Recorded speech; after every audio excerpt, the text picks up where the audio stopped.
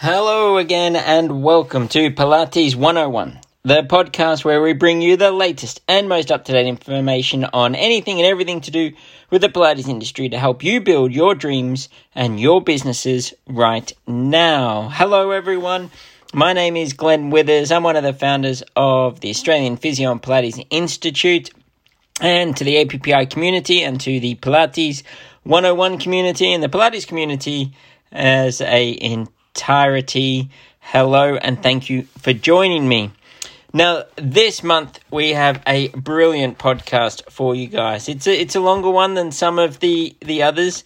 It's a fantastic interview with Emily Elgar and Pippa Carter. Emily and Pippa are two of our women's health specialists that work with us here at the Institute. Pippa is the creator, author, and presenter for our Pilates and Menopause course. And Emily Elgar is one of our women's health specialists. She presents all of the anti and postnatal material for us, as well as recently developed the Pilates for Endometriosis course, authored that, presents that, and also has been influential in helping us to create the Women's Health Certification Program, as has Pippa. So these are two very, very esteemed colleagues of mine, and they're going to be talking to us about the issues, thoughts, concerns that were highlighted in the recent Channel 4 documentary that was delivered by Davina McCall. And the name of that documentary was Sex, Myths and Menopause. And it was a striking documentary giving personal insight and sharing stories from a number of different people in and around what happens with menopause, premenopause, the age, varieties that are out there in terms of when the changes and the symptoms associated with menopause and perimenopause, etc., may come forth. It tackles a number of really challenging topics, not least around sort of the symptoms, the common, sort of more commonly known symptoms, such as the hot flushes and the sort of memory fog, the sex drive changes that might be associated with that. But it goes deeper and it tackles things such as the anxieties that surround menopause and the possibility that maybe in the medicalized world we aren't as educated as we should be in and around menopause, and how to help women going through this process as well. So look, more than anything, it's about highlighting the issues and the symptoms that are around this. Now, this podcast today is very much looking at trying to allow us to understand menopause and endometriosis more. We will come back again and we'll do another episode with both Pippa and Emily where we tackle more along the lines of how does Pilates fit in with this. And the guys delve into that a little bit. I've already done a Pilates and Menopause podcast with Pippa, so you can go back and look at that as a previous episode as well.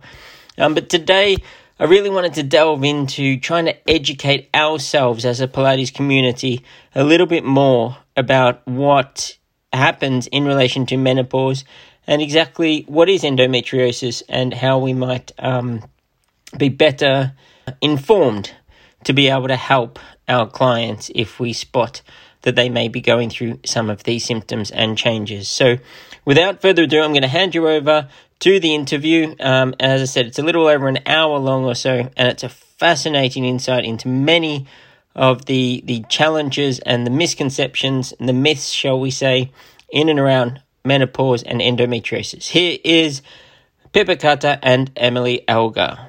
Okay, and welcome everyone. I've been talking about this in the intro here, so I'm very excited for the interview for this month's podcast to be here. It's a topic that I think needs exploration. It's a topic, obviously, from a male point of view that I feel very uneducated about. So I'm very, very excited to learn more myself. And as I said in the intro there, I'm joined by two of our women's health team, absolutely specialists in their field and amazing people that we love having to talk to, and we love having part of APPI as well. So I'm joined today by Pippa Carter and Emily Elgar. Guys, welcome to Pilates 101. Thank you for giving us your time today. Thank you. Thanks for having us. Pleasure. Emily, can you give us your sort of elevator intro, if you like? I've spoken a little bit about you in the intro to the podcast here, but why don't we hear it from yourself? Yeah, sure. Well, yeah, thank you for having, both of us on. And I think, like you say, this is an exciting podcast because it does need talking about more. So as you introduced me, I'm Emily. I'm a pelvic health physio based up in Yorkshire and in Sheffield at a clinic called Katie Bell Physiotherapy and Wellness. I run a team of pelvic health physios amongst lots of other health professionals within our clinic and lots of Pilates as well. I have been in pelvic health I was talking about this on the weekend on the course, for over a decade now. I think you kind of lose track the more years you do it. So definitely over a decade. And I have probably two really big loves when it comes to pelvic health. Number one is pelvic pain, particularly endometriosis. And I just find it fascinating, and I think it's an area that doesn't get talked about particularly, but I think it is growing in terms of awareness, and it's really exciting just to be part of that journey of it becoming more talked about. And it's what's been amazing for us in the last year is seeing people's access to help in clinic really change. We're seeing more and more people with pelvic pain and endometriosis not accept their symptoms. And then the other side of my sort of pelvic health experience is all return to high-level postnatal sports. And being in Sheffield, if you've ever been to Sheffield, we have lots of hills and things to run up and climb up and cycle over. So I have a large number of kind of very keen, if not pro or semi-pro climbers on my books. So it's just a great fun working with those guys, working through their postnatal rehab as well. So two very split areas of my big interest. Yeah, excellent. Well, thank you very much. Pippa, over to you. Give us your sort of elevator intro into yourself. I'm Pippa, and I know we've done a podcast before on menopause. Thank you for having me back again. So I'm a physio by background, musculoskeletal specialist initially, and then within the last 6 years I specialised much more within pelvic health, and I currently work at a private hospital where I lead the pelvic health physiotherapy service there. And I'm a little bit different to Emily in a way, in that my group, I work very closely with a few of the specialist gynecologists within the hospital. So my population group tends to be more of an older group that I get referred through. And for me, that really then sparked my interest in menopause, because of the group of people that I was getting through and working with the gynecologists that I worked with. And then started to look into the world of menopause and realised how it's so much more than what I ever thought, and really how that does not just affect my pelvic health patients, but also my musculoskeletal patients as well. And then, from that my interest has grown, and I've looked into so much research around it, and I'm really passionate about sort of spreading the word around menopause and helping not just women, but anybody to be more educated around menopause and supporting that journey as well. And obviously a lot of Pilates. I run my own Pilates and physio practice outside of the hospital as well, which is a bit of a mix, a lot of different types of classes that I run, and again focus quite a lot around that menopausal group, peri to post-menopause within my classes as well, and just making sure that my Pilates classes really deliver the best for that population group, so we're getting the most out of that class for the person who's come, and that's what I'm really passionate about. Excellent. Very good, very good. Well, look, we've got two very, very educated people with us, which is really the whole point of what we're trying to achieve here. And so, Pippa, as you said, we did a Pilates Menopause podcast sort of leading up to the course being launched. And so, guys, just a background here. So Pippa has written and runs the Pilates for Menopause course for us, and Emily has written and runs the Pilates for Endometriosis course for us, and both are part of our women's health team that have been integral in growing the anti-postnatal program and now combining all of that into the women's health certification that we now offer, which is fantastic. I'm delighted that we can broaden the availability of education on such important topics, which is the main goal here as well. And that really led to why we're back here talking about this. For those of you listening, there was a documentary that came out on Channel 4 a month or so ago, I think. I'm not sure exactly when. That's when we became aware of it anyway. And it was brought to my attention by one of the team that worked for us in head office. And they came and said, Glenn, have you seen the menopause documentary from Davina McCall? And I said, I have not. I'm sorry. It didn't come up on my usual, things you might like to watch feed, I have to be honest. And so I then sat down and watched it. And to be honest, it was quite eye-opening for me. And part of why I wanted to get the two of you together and talk about it is to say, okay, well, there's a lot of information in that documentary. And for those of you that haven't watched it, it is still available. Try and get on there to Channel 4 and watch the documentary. The documentary is called Sex, Myths and Menopause. And it's Davina sort of talking about her initial experience with coming to terms with what was happening with her. And I guess I wanted to go through some of the things that are spoken about in this documentary with you guys, just to find out, okay, is this the reality that you guys experience across the board? Is this just trying to sensationalize things from a journalistic point of view? Or is this really what's happening? Because some of the things that are said there in terms of the lack of awareness and education, not just in the community, but also in the medicalised community, I found really quite surprising and somewhat shocking. So I guess at the start of this documentary, Davina talks about herself being 44 years old and sat in a studio, I think she says, or a makeup chair or something, and getting hot flushes. She was unable to sleep. And she says she had the worst night's sleep of her life, and then was in this makeup chair and was feeling really hot and couldn't understand it. She was only 44 years old. And then it goes through a sort of series of different celebrities and well-known people talking about what's happening. And I think it's Michelle Heaton, talks about it happening for her at around 34 years of age, 34, 35 years of age. So I guess the first question I wanted to say is, let's talk about onset of menopause or premenopause. Pippa, maybe if I come to you first. I mean, what are we talking about age-wise here? Is this abnormal for it to start at such a young age? It's not abnormal to start at 44. Is probably sort of prime time for perimenopause. Average age of menopause in the UK is 51, and symptoms of menopause can start anywhere from to 10 years before that. So, from the age of 40 onwards is quite a normal time to experience these symptoms.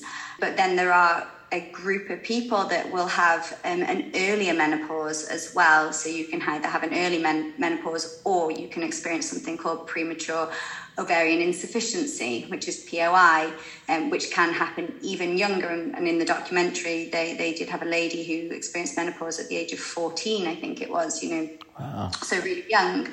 So yes, it's normal, if you like, to have perimenopausal symptoms from anywhere up to that 10 years. So 44 is within that age category. And I think that's where things are changing, that people would often associate menopause with 50s onwards, and it's just this one moment in your life and it just happens over a couple of months and then that's it, it's finished. Whereas now our understanding is much more, and people are much more open and talking about their symptoms more, and that's what's really important. But it's highlighting those symptoms, increasing the knowledge within the public view and in the medical world as well. Some of the symptoms they're experiencing could be related to perimenopause, and that's worth investigating further, and that's worth speaking to somebody about, because then you can make a real positive change in people's lives. Right. Emily, similar to you, age-wise, are you seeing the similar sort of cohort, I guess? Yeah, absolutely. And I think, Pippa touched on something important there, is that, if you just Google and look for the rough data on when menopause is going to happen, you're probably going to be given the number 51, age 51. And the problem potentially with having, we need data, we need that information, but when there's a number like that, and we get told that you can have perimenopausal symptoms for about 10 years, is that's seen as an outlier, that's seen as an extreme. And I think this is where, as clinicians, GPs, physios, all of us have a responsibility to kind of go, okay, well, just because somebody is presenting earlier than we expected to, or at the earliest we would expect them to, that doesn't discount it. It doesn't mean it's not menopause. It might not be. There's lots, and this is, again, I'm sure something we'll get onto, there's lots of other things that, particularly if we look at this age category for women, or for people who are going through the menopause, which say, who they've just got so much, it's like this big junction in their life, especially with the age that people are choosing to have babies, or ended up having babies, is getting later. So where do you kind of then pick out all of that sleep deprivation, keeping up with the school run, trying to juggle your career, just plain treadmill of life, versus menopause? And that's where I think it's the dangerous bit of it could just be seen as an outlier. You've got a lot of kind of transitions going sort of out of kind of postnatal into menopause for a lot of ladies. And I think that just gets discounted or missed, or just gone, no, it can't be. It's a bit like, I'm sure lots of people listen to this, if you've ever had a baby, you might remember on your first delivery, some of you probably went into hospital and like, this is your first baby, it's going to take ages for this delivery to happen, off you go. And, time and time again, you hear about people who were actually like 8 centimetres dilated and delivered in the car on the way home. They're outliers, but it does happen. Okay. All right. So let me touch on a few things that you've spoken about there. Let's, I guess, start with symptoms, because again, in the documentary, they have this big billboard with sort of this list of symptoms, and they're sort of driving it around the country, I guess. And it is interesting on that. So, Emily, you've brought up that concept. Could you talk through what the sort of main symptoms are? And you also touched on, and again, this is where I'm trying to educate myself, because when I speak about, or I talk to you guys, I feel very unprepared, to be honest.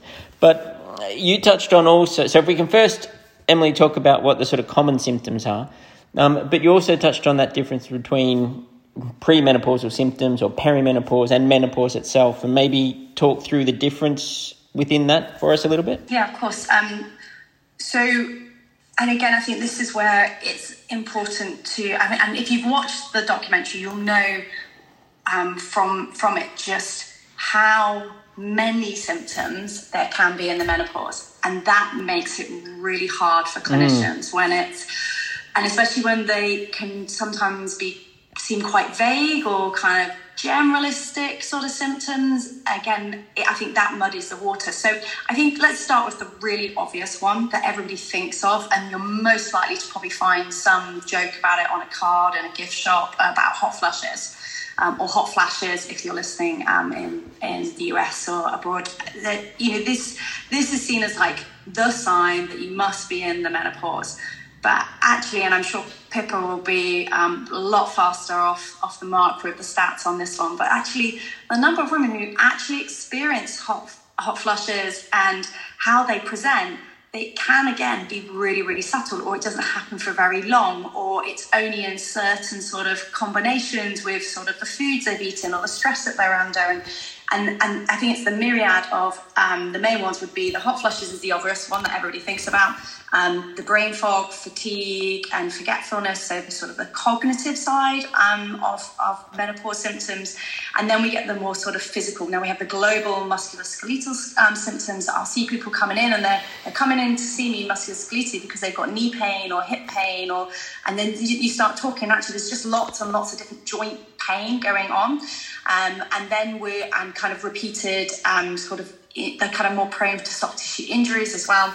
But then there's the kind of more sort of like private symptoms that people might not want to share with you, the discomfort they're having wearing certain underwear, just finding that, certain, like where the seam is on their underwear can suddenly start feeling uncomfortable, and that's usually down to conditions that have changed because of the hormonal change. It's actually changed the vaginal sort of and the labia themselves, so becoming drier, maybe more sensitized, even kind of from a neural sensitivity as well. So we can have like a hypersensitivity and irritation as well. We see, and in that particularly, that can, again, and I'm sure Pippa will have more to say on this, it can kind of just sit kind of subtly, especially in that perimenopause, where the symptoms I find tend to kind of flare a bit with the cycle and then dull down, and flare with the cycle and dull down. And then add into that, if somebody is then offered kind of a hormonal contraceptive to try and manage their irregular periods, the heavier periods they might be experiencing, which could be another sign that they are in perimenopause. And I know that it is a really popular choice of going for something like the Mirena coil, which is a hormone-based coil that's inserted into the cervix and can last up to 5 years. It's a really popular hormonal management for people in perimenopause to sort of address some of the symptoms around the heavy periods. But yeah, so you get the very kind of vague symptoms of fatigue, brain fog, forgetfulness. You get like the musculoskeletal symptoms of sort of aches, reducing muscle tone, soft tissue injuries. But then we get the more sort of focal things like changes in their periods, changes in the skin, the tissue, not just dry skin on the body, but actually the vaginal tissue as well. Okay. All right. Pippa, Chris, you anything you want to add to that? Yeah, no, I think Emily summed it up really well there. And, you know, there's the vasomotor symptoms, which is what people are really aware of. You know, the night sweats as well is one of the big things that people experience. And then the insomnia then that comes with that. So once they've had a sweat, they wake up and then they can't get back to sleep because their minds become active. And then that knock-on effect, the sleep deprivation that Emily mentioned, you know, when you have a new baby, it goes back right to that point again in life where, you know, you're sleep deprived, you can't function properly.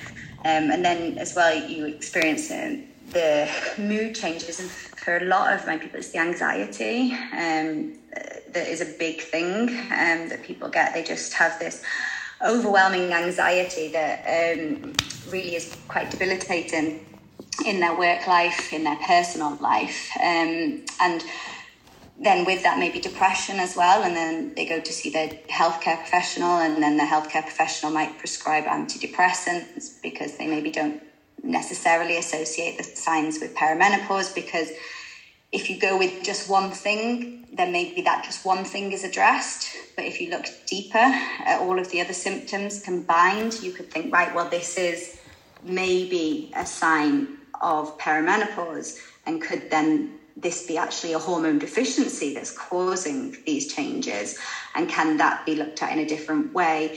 And I do think that is changing within the healthcare world. You know, that there is more education now with healthcare professionals, but it's still very, very underrepresented to where it should be. But yeah, so, you know, they're some of the big signs. And then again, like Emily said, the physical signs is things like hair loss, tingling in the skin, changes in the gums. You know, there's all these subtle things that then you can think, oh, well, actually, they all link up.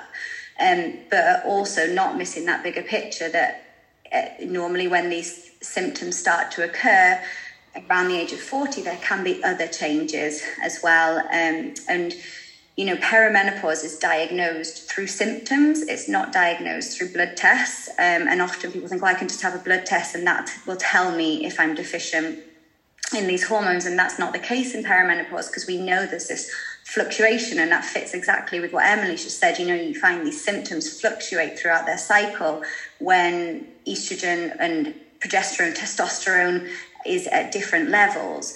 But a blood test then won't show, maybe it'll show one day, but it might not show the next. So it could be, it's not going to give you that definite diagnosis. However, I do often say to people that it's worth seeing their GP and having a full blood screen in your early 40s, just to check for everything, check thyroid, liver function, all of those things, just to make sure everything else is okay. And then if you've got these symptoms, you can put it down then maybe to more of that perimenopause and seek the appropriate help, whether that is through medication or through other means as well. Okay, so I want to ask then, given all of that, and you've spoken about those symptoms, and Emily, you touched on it very early when we started speaking about the fact that, so how do you differentiate out? Is it like what Pippa's saying here, in that it's the collective symptoms that are then put against the medical intervention of saying, okay, all the bloods are fine, therefore maybe we're looking at this? Because, you know, anyone with a busy house and a family and whatever, you know, sleep deprivation, brain fog. I mean, you know, I'm sitting here thinking I've got quite a few of those symptoms you're talking about. Yeah, I was going to say, you might be more of an expert on this than us. So how do you, Emily, how do we get to that concept of, okay, this is, you know, we're going to look at this as perimenopause, penmenopause, etc. How do we go through that process? So I guess there's two things that I approach with, and I'm totally aware that I'm really biased by living in Sheffield for this. One is a fantastic menopause GP who I know in Sheffield, who also works privately, who is on Instagram, if somebody wants to check him out, is the Dr. Menopause. Lindsay, she has been so helpful to work alongside and kind of get more information from generally, but also kind of be able to troubleshoot through things with her as well. And she worked, and she's just moved, but she worked with Dr. Newsom, Louise Newsom. And Louise Newsom was featured, I think, part of the documentary. She was kind of on there in little places. And there's a couple of things that she's done, and I'm sure we'll talk about this when it comes to health professionals, but one of them was on a platform for training for health professionals. She made it accessible to every single and it's not just GP practices, advertises only GP practices, but pretty much any clinic can go on there and elect somebody to get a free training, CPD training on the menopause. So I think it's just really important, before I forget, that we get that in there. So if you're a health professional and you are working in a clinic, or if you're a GP listening to this, that information is available there for you to get the support that you deserve, because it's a tough job being a GP. Crikey, 10 minutes to work out all those symptoms. Yeah, I can do it. So what's that platform? You mentioned that platform. What is that? It's something fish. Sorry, my that's okay. But if they go through Louise Newsom's clinic's website, there's a link on there. Okay. It'll come back to me. It's like 5 fish or something like that. But if you follow that, there's a link there.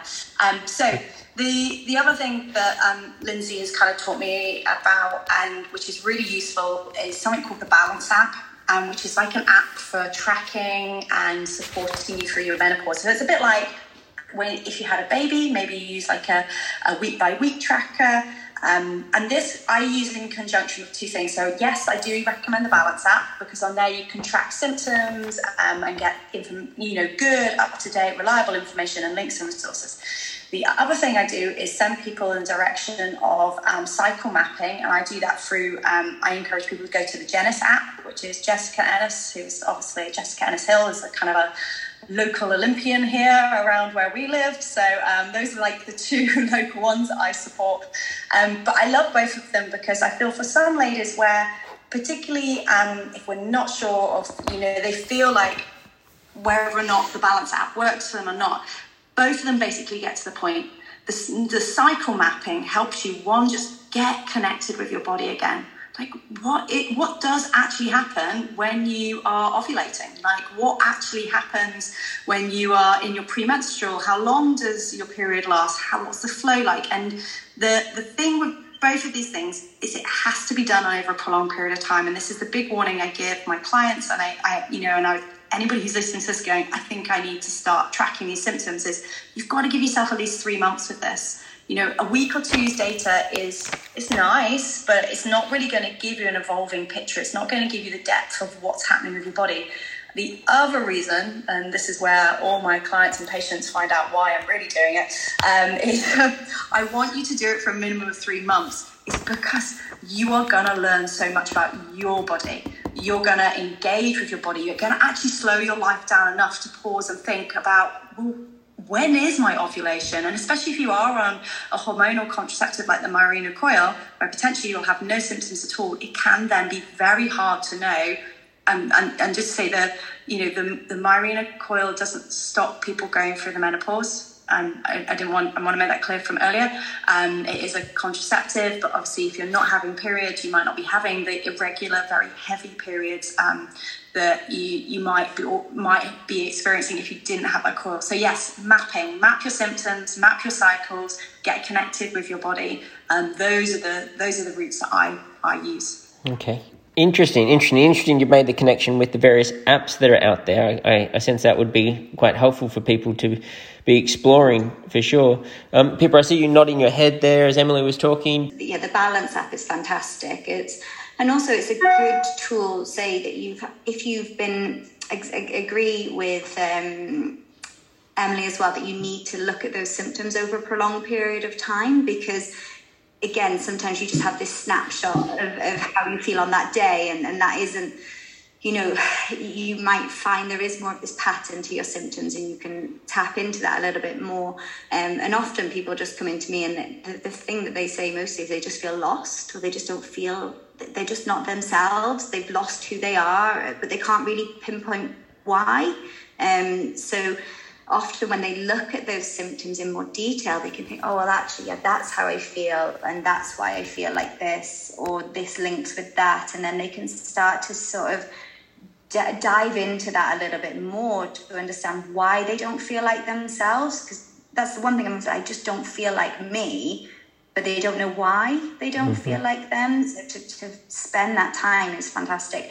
But also the Balance app is really good. So if you do then think, right, yeah, maybe it is a hormone deficiency. Maybe I am experiencing that. I want some help. I want to speak to my GP. You can take that information from the Balance app to your GP and say, look, I've been doing this. I've got this information. I think that I might be experiencing this. And actually that's helping the GP, because they are busy. They've got a lot on their plate. They've got to be a general practitioner of everything. So if you can go with that specialist information and say, look, I think this is what's happening, I might benefit from this, then that's going to facilitate and help the GP to get the best course of treatment. So that's where I find the Balance app to be really useful as well. Okay. But yeah, so yeah, really, really. And also, like Emily said, there's the training, and so the Louise Newson's got the training, but also the British Menopause Society. If you go onto their website, then there's the International Menopause Society, so IMS, and there is some free online training that you can do through them as well. So you register, and it's just, I think it's 6 modules that you do, and there's 6 PowerPoint presentations that you watch, and you can do that as a healthcare professional. So often, physios or osteos, chiros, anyone just wanting to have that bit more knowledge around the menopause, and that's a useful thing that you can do. It's online. You can pick and choose and start when you want, so that's useful as well. Okay, excellent, good. Well, I think there's some really good both advice and then connections and links that people listening to this can access. So I thank you both very much for that. I want to go back from a symptoms point of view. And this might be a difficult question to answer, so maybe just talking around it a little bit, or experiences or what have you. But it shocked me a little bit, I've got to be honest, watching the documentary with a lot of the women when they're talking about symptoms, and you guys touched on it about this, the more commonly known symptoms. But they spoke quite a bit about the anxiety and also fat shaming and that concept. And I was like, okay, is this something I've never really thought of, thankfully never come across? I mean, is this, how do we talk about those things that have been reported into the documentary? The anxiety, the depression, fat shaming, this element of it. How do you guys deal with that or advise on that? Or, I don't know, either of you can come in on that. I think with the anxiety, I think it's first of all understanding, is that anxiety definitely related to this menopausal change? Is that what is the underlying thing? Is there other things going on in that person's life that could have affected them as well? Often the anxiety can be related around work, and feeling, that they can't do their job in the best way, and then that anxiety builds up when they're in work, and then that then translates into the home life, and then that starts to affect their relationships, and then so on, and it has this sort of snowball effect. And the anxiety sometimes comes from the fact that they feel they can't talk to anybody in work, or they've got no support. That there are organisations that have put an emphasis on menopause and helping women in the workplace, but there are still organisations that maybe aren't aware of it. And it might be that the person's line manager is a male and they don't feel comfortable talking to a male about it, or it might be that they're a younger person, or they just think that, I'm past it and I'm not fit for my job, and then that feeds into it. Definitely looking at workplace support with the anxiety is really important. And education for the family as well, talking. That's why menopause is for everybody. It's not just for women who are perimenopausal or postmenopausal. It's important for partners to understand how people are feeling and why they might be feeling like that, and how to best support them through it as well. And I think it was touched on in that documentary as well. Do you know that there was a lady talking about symptoms that she was experiencing, sort of vaginal symptoms, and she was saying she started to talk to people, and they said, one of the people said, I'd rather gouge my eyes out with a hot spoon or something than talk to my friends about this. And that's the other thing, isn't it? People sort of, we have this facade of, I'm fine, life's okay, I can cope. And then we're like those sort of swans gliding underneath. We're just all sort of scrabbling and we're struggling to keep up. But when you start talking about it, you realise everyone's in the same position. And I think that's where this documentary has been so good, because it's got people talking. It's got people talking about it. And I think by talking about it and acknowledging it, that's one of the best ways we can start to address this and then get appropriate help, whether that's a medicated view or it's more looking at exercise, mindfulness, other strategies, CBT therapies that people can use to manage those symptoms. I think that's one of the big things. Yeah. I don't know if you agree with that, Emily, but... Yeah, no, I do definitely. I have a little bit of a biased view. For years and years in clinic, I just would see, and not just around the menopause, but I think because so much of what we see in pelvic health is potentially the parts of life that people have not shared with anybody. They've only just about admitted it to themselves enough to get them to an appointment. So we do see that side where this is stuff that they're even struggling to understand themselves, let alone articulate and explain and get someone else to kind of come on board with them. I trained as a life coach a couple of years ago, just because I was finding that, no matter how much wonderful evidence-based, plan I could put together for people, there just was this question of why don't we do the stuff that's good for us? Like, why do we not drink enough water and do the exercise when we should do and stick to the training plan, or go to bed early enough because we're going to get enough sleep? And that's for all of us. And that's a question that is always kind of stuck with me through all my clinical career. And I think that's where, particularly for the distress I see associated with menopause, but also pain conditions as well, is the like you say, the kind of loss of where their life was at, or where their life was going, or life has just sort of taken over them. So it's really helping them to kind of just pause. And clinic spaces are great for that, because there's no to-do lists in there, and they become purely about themselves. It's not I've come to sort out my family member or my work, it's just about themselves. So I think creating a space, and I do quite often encourage people when I'm training people, whether it's the APPI or elsewhere, just please clinicians, can you take your priority list down? Like, I know that we have a to-do list of, I want to get this done and this done and this done, and I need to, in order to do a good assessment, I need to tick all my boxes. Sometimes the best thing you can do for these women is, sorry to be a bit more direct, but shut up and let them talk. And learning to listen. Coaching has kind of changed my perspective on listening. And, when you actually stop and listen to the language that these women are using, you then get the real flavour of what is going on for them and how deep this is running. And that's when you're going to be able to make those decisions. Is this an actual safeguarding issue? Does this lady need support? Is there other stuff going on at home where, they're where things are not appropriate. Is this an imbalanced relationship going on at home, or is there actually, it's the anxiety, distress that's going on for her? Also knowing when you're out of your scope of practice. Yes, I'm a life coach, but I'm not a GP. I'm not a, psychologist. That's way out of my scope of practice. And knowing when they need that additional support, but ultimately really understanding what do they want. And the likelihood is they probably don't know what they want either.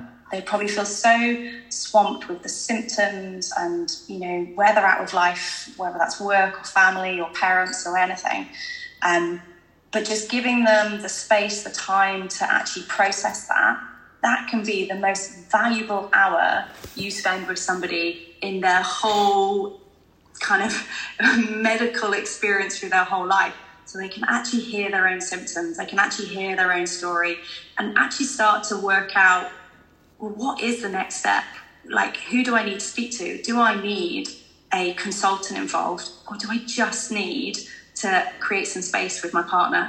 And that's for me has been a really big game changer of just, holding space with people, giving them the time to actually articulate their whole story, and then teasing out with them, letting them work out what it is that's really upsetting them about these symptoms. Because it might not just be the fact that they get sweaty or it's embarrassing. There might be something bigger at play about that, or what that tells them about themselves and where they're at in life, and the stories they've picked up over the years of what it means to be in the menopause. Lots of, if you go reading lots of extra books that involve this, you'll hear all sorts of stories about women basically just being shut away after their menopause, and they were put in a room pretty much because they were deemed unacceptable for society. So I think that's, again, it's not like that now, but there are still, I think, a trickle of inheritance of that feeling amongst women. Okay, interesting. Well, I certainly hope it's not at the shut people away in a room now. Let's pray that's not the case. So one of the things, and the more that we talk and the more I hear you guys talk, the more I think that we could probably go on for about 3 hours here. But I am conscious of time and your time as well. I know you've both got busy diaries.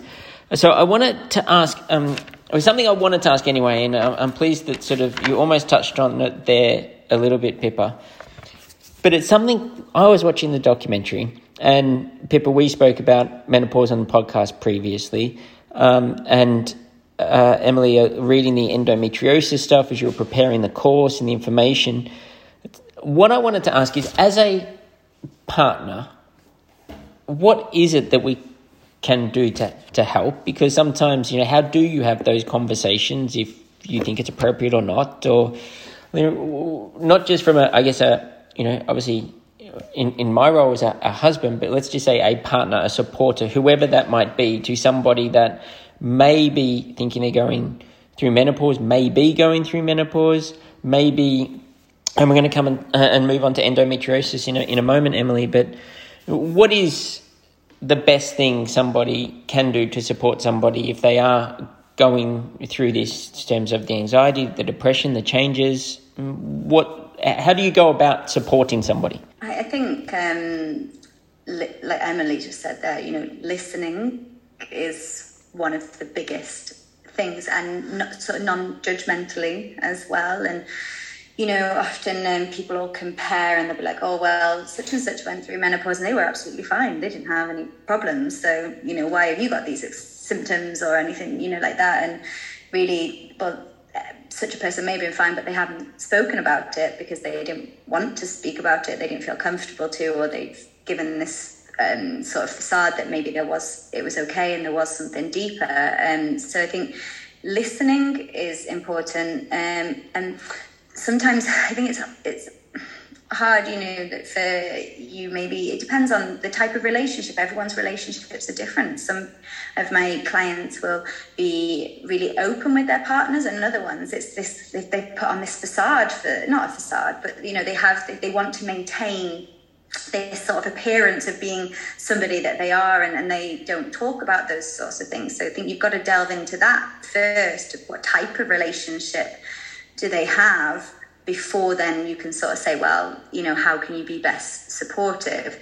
It might be just directing somebody to look at some information online if you don't feel comfortable talking about it yourself, and just saying, look, do you realize that these could be the symptoms that are associated with perimenopause? And then that might be more of a distant way to start by looking into those symptoms, and then starting to develop conversation around that. You know, there's obviously all of the more psychological symptoms, the mood changes and the you know, depression, anxiety, but then also there's the more intimate side to that as well, isn't there? You know, there's the genitourinary syndrome of menopause is the sort of classification for it if you're looking for the big term, but you know, changes in sex drive, changes in how sex feels, is it uncomfortable? A lot of the times women just will continue to have intercourse even though it's uncomfortable. They don't feel that they can speak to anybody about it. So, you know, and again, that comes down to the type of relationship or how open people are in their relationships. So it's a difficult one to say, but I think listening and also educating, whether that's through reading things or speaking to other people, would be the best starting point. And from that, then looking into it together. I don't know if you've got anything to add to that, Emily, but it's a complicated question. Yeah, definitely. And I think, you know, what you've touched on there is really helpful, because, you know, Glenn, you're saying this from a perspective of what sounds like, and I'm making all these assumptions about your marriage right now. It sounds like you want to be supportive and you want to talk about it and you want to like hear about it. And you know, Pippa raises a really good point there. You know, there's probably lots of relationships out there that don't talk about this stuff. So going and getting your own education around it. So even if nothing else, you know what could be going on. If you don't feel comfortable talk about it in that point, that's brilliant advice. From a coaching point of view, what I see in clinic a lot is about the impact this has on relationships, and whether it's menopause, whether it's incontinence, whether it's a pain condition. I really, really, really advocate for people doing everything they can to protect their relationships, because isn't that the point of what we're doing here? Isn't that the reason? You know, yes, we go busy on our day job and, you know, we get the food shop in, but it's for those people who we want to be with. So from that, and again, this is totally, you weren't expecting this on this podcast. I would encourage people to sit down and look at something called the 5 love languages. And you can sit down together or separately. There's loads of, if you just literally put in 5 love languages, there's a little quiz you can take. There's books on it for 5 languages for your kids and for parents and all sorts of things. But the simple premise is that there's 5 different ways that you can express and feel love. And say your partner is 2 of them and you're the 2 different ones.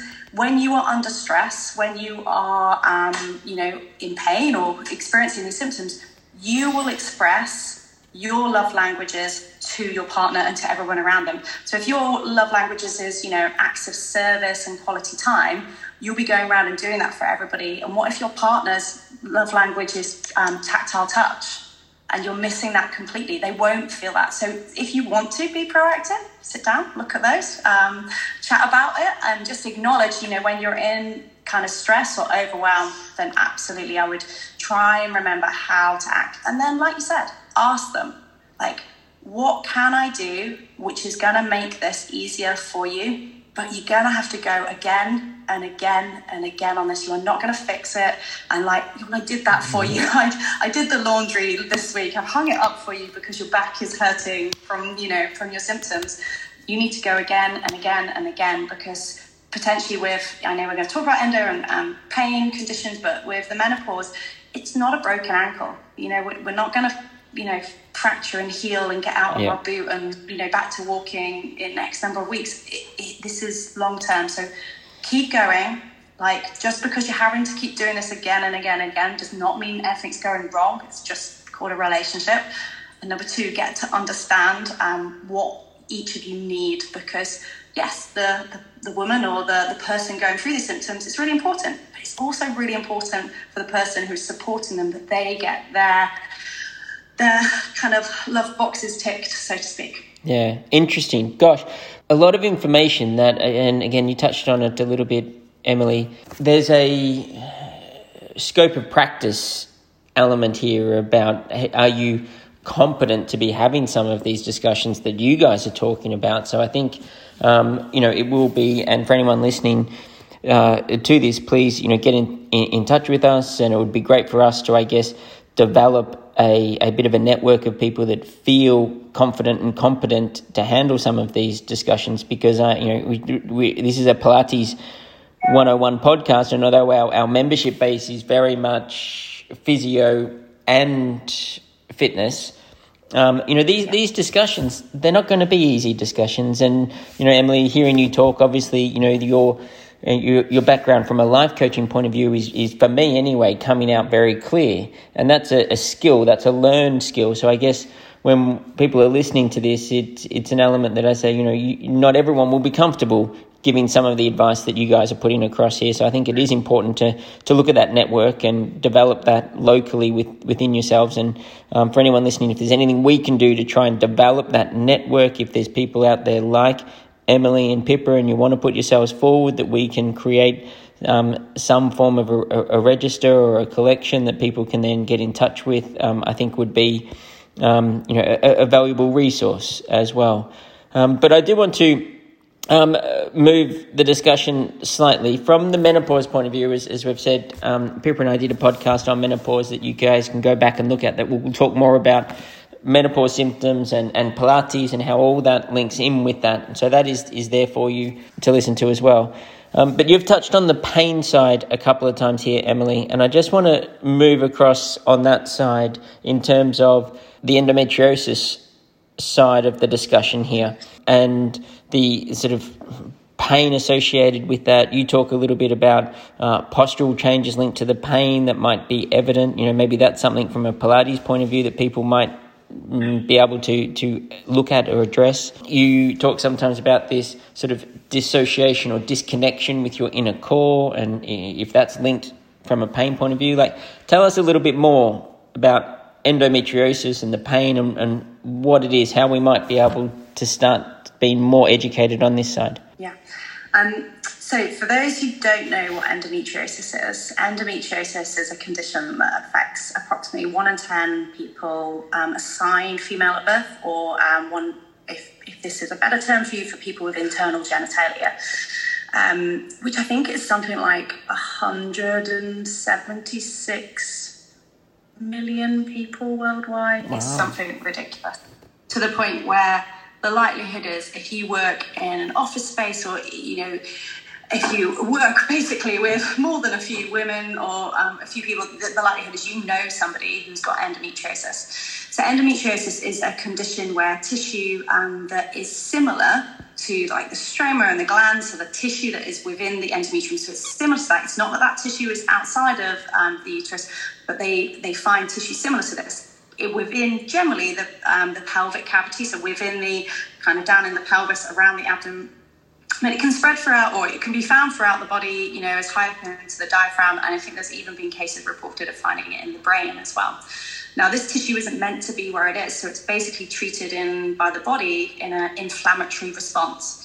Now, again, like we said before about, dealing with menopause or pain conditions, this isn't a broken ankle that has an acute inflammatory response that, creates a healing process, which then rounds up and life moves on. This is repeated inflammation. So we've got inflammation. We also so from those different lesions, so these different bits of tissue that are around the body, we get increased blood flow to that area, increased neural growth at that area as well. So not only have you got these bits of scar tissue and these growths within the body, but the body starts to feel it.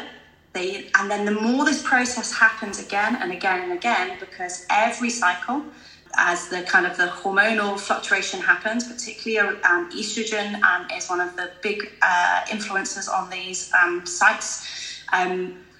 you get another round of growth of this tissue, and these cysts sort of evolve and eventually become sort of scar tissue, which are adhesions and obviously sites of chronic pain. So we just cycle through this pain presentation, and that is the big thing for us, whether you're a Pilates instructor or a physio or anybody dealing with movement. Let's pull us all into that. So if you're dealing with movement and somebody says they've got endometriosis or any pain condition that is not acute down to an injury and infection, they are most likely going to be in something called central sensitization.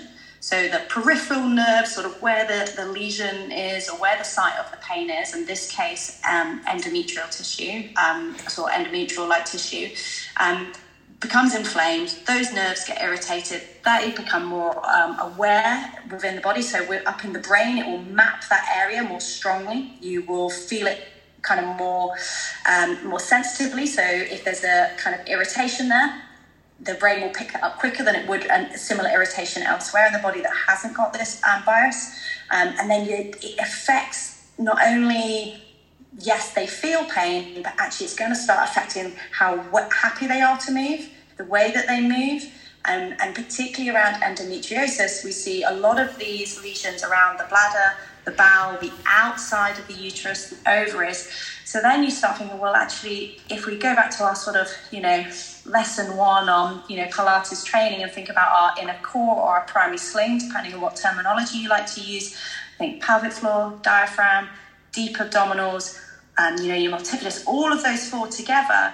It doesn't take much for, pain in that area to start influencing those muscles, whether we become braced and held in spasm, or if they become very weak in that as well, because they're not able to use them appropriately. So people who I see in clinic for endometriosis, particularly, or some other pain conditions, we do a lot about changing the way the body perceives touch and movement. So, for example, really, really simple, just experiencing tilting pelvis, scapular isolations. And we explore this quite a bit on the course at looking at, well, can you activate and kind of glide through these different areas of the body and, co-activate with your pelvic floor and take a deep breath and about just kind of easing them into a movement and retraining that response to a sensation in that area. Okay. That's like a whole day. Yes, I'm gathering you just gave us 8 hours of information in that 5 minutes. Yeah, we could do more. Of course, we could, yes. So just on that, and from a Pilates point of view then, are you saying that in a way what we're looking at here is a pain condition that is affecting normalized movement because that normal movement is causing pain, or a distortion of the recognition that the movement is painful? Probably more the latter, but I don't think you can rule out either. Right. So almost imagine it like a little spiral. So we start off, we get a bit of pain. So we might sort of not breathe quite so deeply because it hurts to kind of expand down, or we might slightly extend into our thoracic spine, or kind of tilt our pelvis slightly just to kind of escape that pain a little bit. So we're already out of, or we have a reduced capacity to choose what movement we can utilize automatically. Our bodies, our brains like efficiency. They like just to kind of do what, because, we don't think about, kind of standing up and walking across the room because it's a behavior, it's a movement that we've learned, because it would just be too costly for us to have to think about every step we took and every movement we did. We wouldn't actually be able to do the rest of what we do if we had to do that.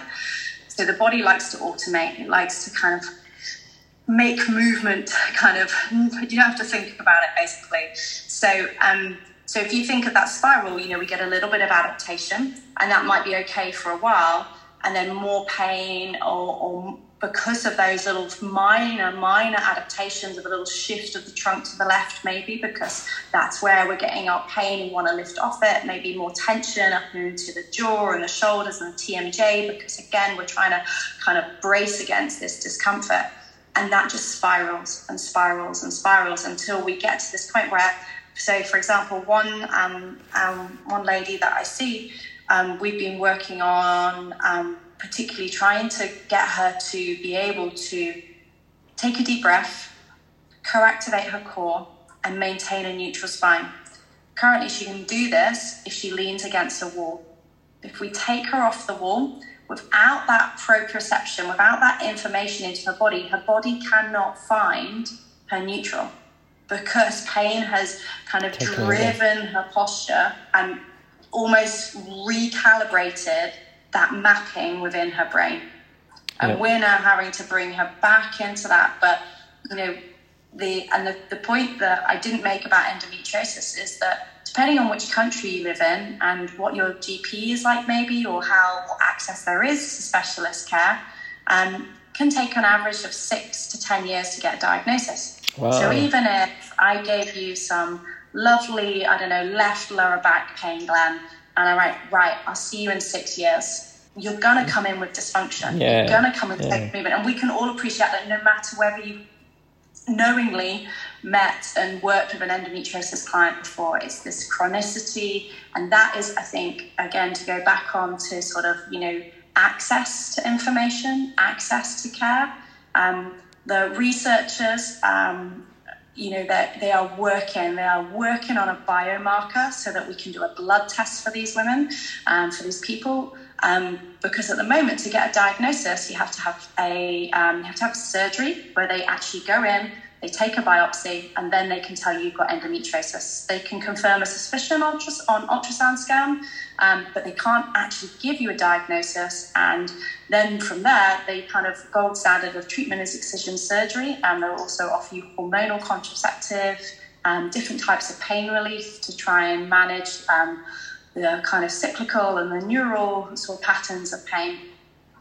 So I think the main thing, if you take nothing else from this podcast in terms of thinking about endometriosis, is just kind of getting the idea in your head of like, not only is this a kind of a central sensitization, this change of mapping within the body, the likelihood is when you meet somebody, if they know they've got endometriosis, this is going to be not even chronic, it's going to be beyond chronic. So it'll be almost like a complete re-education of their movement. So, people say to me, it's a bit like Control-Alt-Delete on your body. I'm like, it's not even like Control-Alt-Delete. It's like you take your computer to the clever computer shop place and they basically strip it and rebuild it. That's what you need to do when it comes to those. But it is possible. And you can totally redo this with with breath work, with mobility, bringing in soft tissue release, whether that's with a spiky ball, bringing in props. You've just got to be able to kind of, have the knowledge, and like we say, within our scope of practice, understand the pattern, understand the behavior around the pattern, and just get in alongside women. And remember that this is going to be cyclical as well. So every period they get, we're going to potentially flare up and then hopefully settle back down again. So even the practice you give to your clients needs to be adaptive. So this is something that I brought into the course is we talk about seasons. So we talk about our winter of our symptoms, our spring, our summer, our autumn.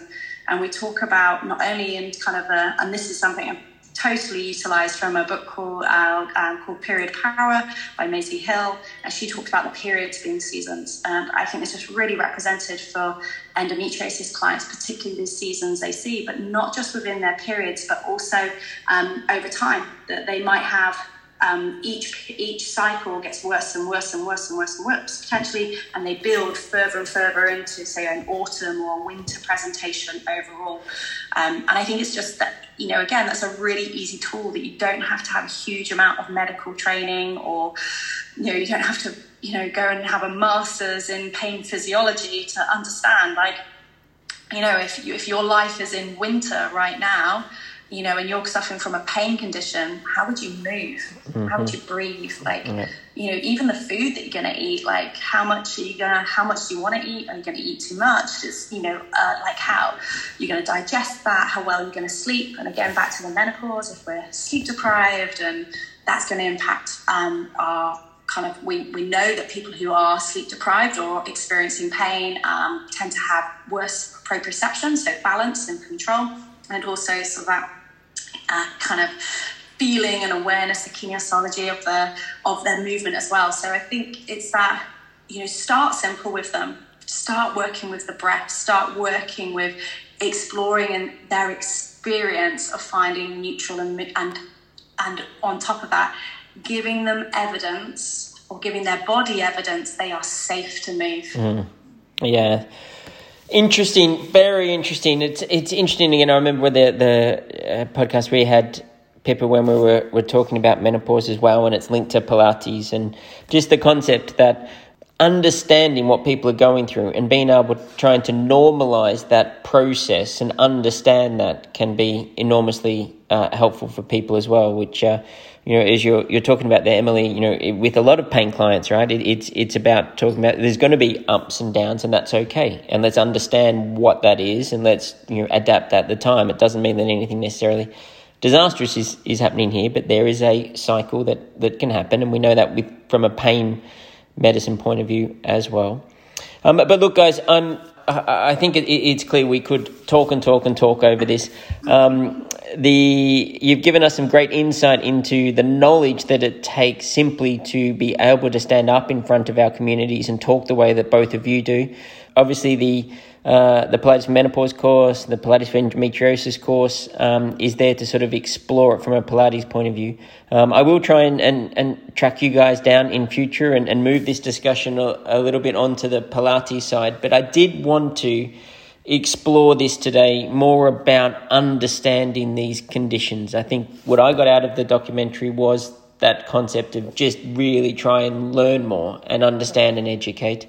I've learned from you guys today that concept of listening and being there, and I think for anyone else out there that's sort of on the partner side, I think one thing that jumped out at me, Emily, was when you said it's not something you can fix, because as a husband and a partner and a father, often you're thinking, all right, I'll sort this, don't worry about it. But understanding and being there is a key message that I've taken from today as well. So look, guys, while we could talk forever and ever, I think we'll try and come back in another episode and explore this a little bit more. But what I'd just like to say on behalf of our community, for you guys giving your time today, we thank you very, very much for your time and your expertise. And I thank you enormously for coming up with the concepts of creating education modules around this for the Pilates community as well. These are concepts that are very medicalized in nature, but actually, you guys have spoken about the importance of movement and the importance, Pippa, you spoke about the importance of people having space and time. That's maybe what a Pilates class can give people sometimes. It's just that different environment and concept of movement and self-focus for a little bit and putting away that to-do list that you said, Emily, and just being present in movement, which in essence brings us back to the basis of Pilates, right? And so while everything is very complex, sometimes actually coming back to that simplicity of movement is good. Is interesting to see again. But look, guys, let me say thank you to both of you. Before I go, just with our community there, Pippa, you touched on this in when we did the podcast, but anything that you want to put out there in terms of your websites or your Instagram handles, anything you want in terms of people to access yourself? You can follow me on @PhysioPippa and also @CPP Wellbeing, which is my physio and Pilates clinic. So follow me on there, and if you've got any questions, then you can message me on there. I'm always happy to take questions and to help. And like you say, develop that network is so important, to have that network of people that we can talk to and sort of provide the best for these people that we want to help. Excellent. Well, thank you again. And Emily, where can people sort of find you, or is there anything you want to push on that side? Yeah. So on Instagram and Facebook, I'm the Womankind Physio. My clinic is at K-Bell Physio. And just on the endometriosis, I think, we gave some great options in terms of, for menopause, we gave some great options of where to go for information, like for training. So if you want just one website to look at on terms of endometriosis, go to something called Nancy's Nook, NOOK. Lots of information on there, both for professionals and for patients as well. It's a really good collaborative site. Okay, excellent. Well, guys, thank you very much. Thank you for giving up your time. and I'm sure that everyone will be interested to learn more on your various courses or platforms as well. So thank you for your time, and we will speak again soon.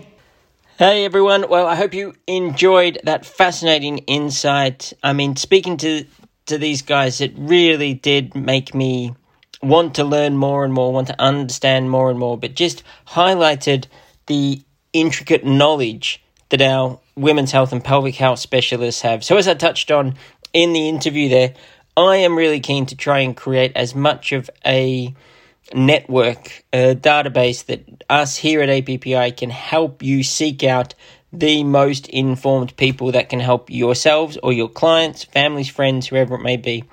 So all I'd like to do to finish off the podcast today is to reiterate my call through the interview to say, look, if you are a specialist in this area and you'd be happy for us to pass your details on to people that are searching for help, please get in contact with the Institute and we can look to create a little network or database or reference source where we can send people your way, because it is really important to get the right information, isn't it? And in the right way from the right people that have this level of knowledge. So there you go, guys. Fascinating podcast for me. I hope you enjoyed it. From myself, from Elisa, from all the team at APPI, both here in the UK and around the world, we wish you a fun month ahead. Hopefully you get more insight into your Pilates journey and where you're going with it. Remember, practice yourself. Don't just be a Pilates teacher, be a Pilates enthusiast. Get your sessions in. Take care of your own bodies and mind as well. Happy summer to those of you on this side of the world. To the other side of the world, get through the winter. You guys may be cold, but it's never as cold as these Northern Hemisphere winters, I can tell you that. So enjoy getting out those nice fashionable coats. That is one part of winter I enjoy. Anyway, have a good summer on this side of the world, a good winter on the other, and I will see you next month. Bye for now.